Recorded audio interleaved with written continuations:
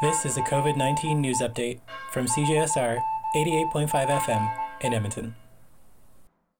On Thursday, May 6th, Alberta Health Services will begin its third and final phase of its vaccine rollout plan. This new eligibility will find that all remaining Albertans aged 30 to 49 will now be able to get the vaccine. Things will once again change on Monday, May 10th, with it once again being lowered to all remaining Albertans aged 12 to 29.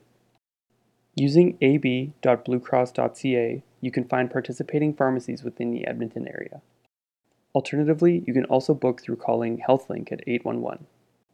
As of May 5th, Canada will have over 13 million Canadians having received the first dose of the COVID vaccine, and with over 1 million fully vaccinated. For CJSR, this is Jared Cam.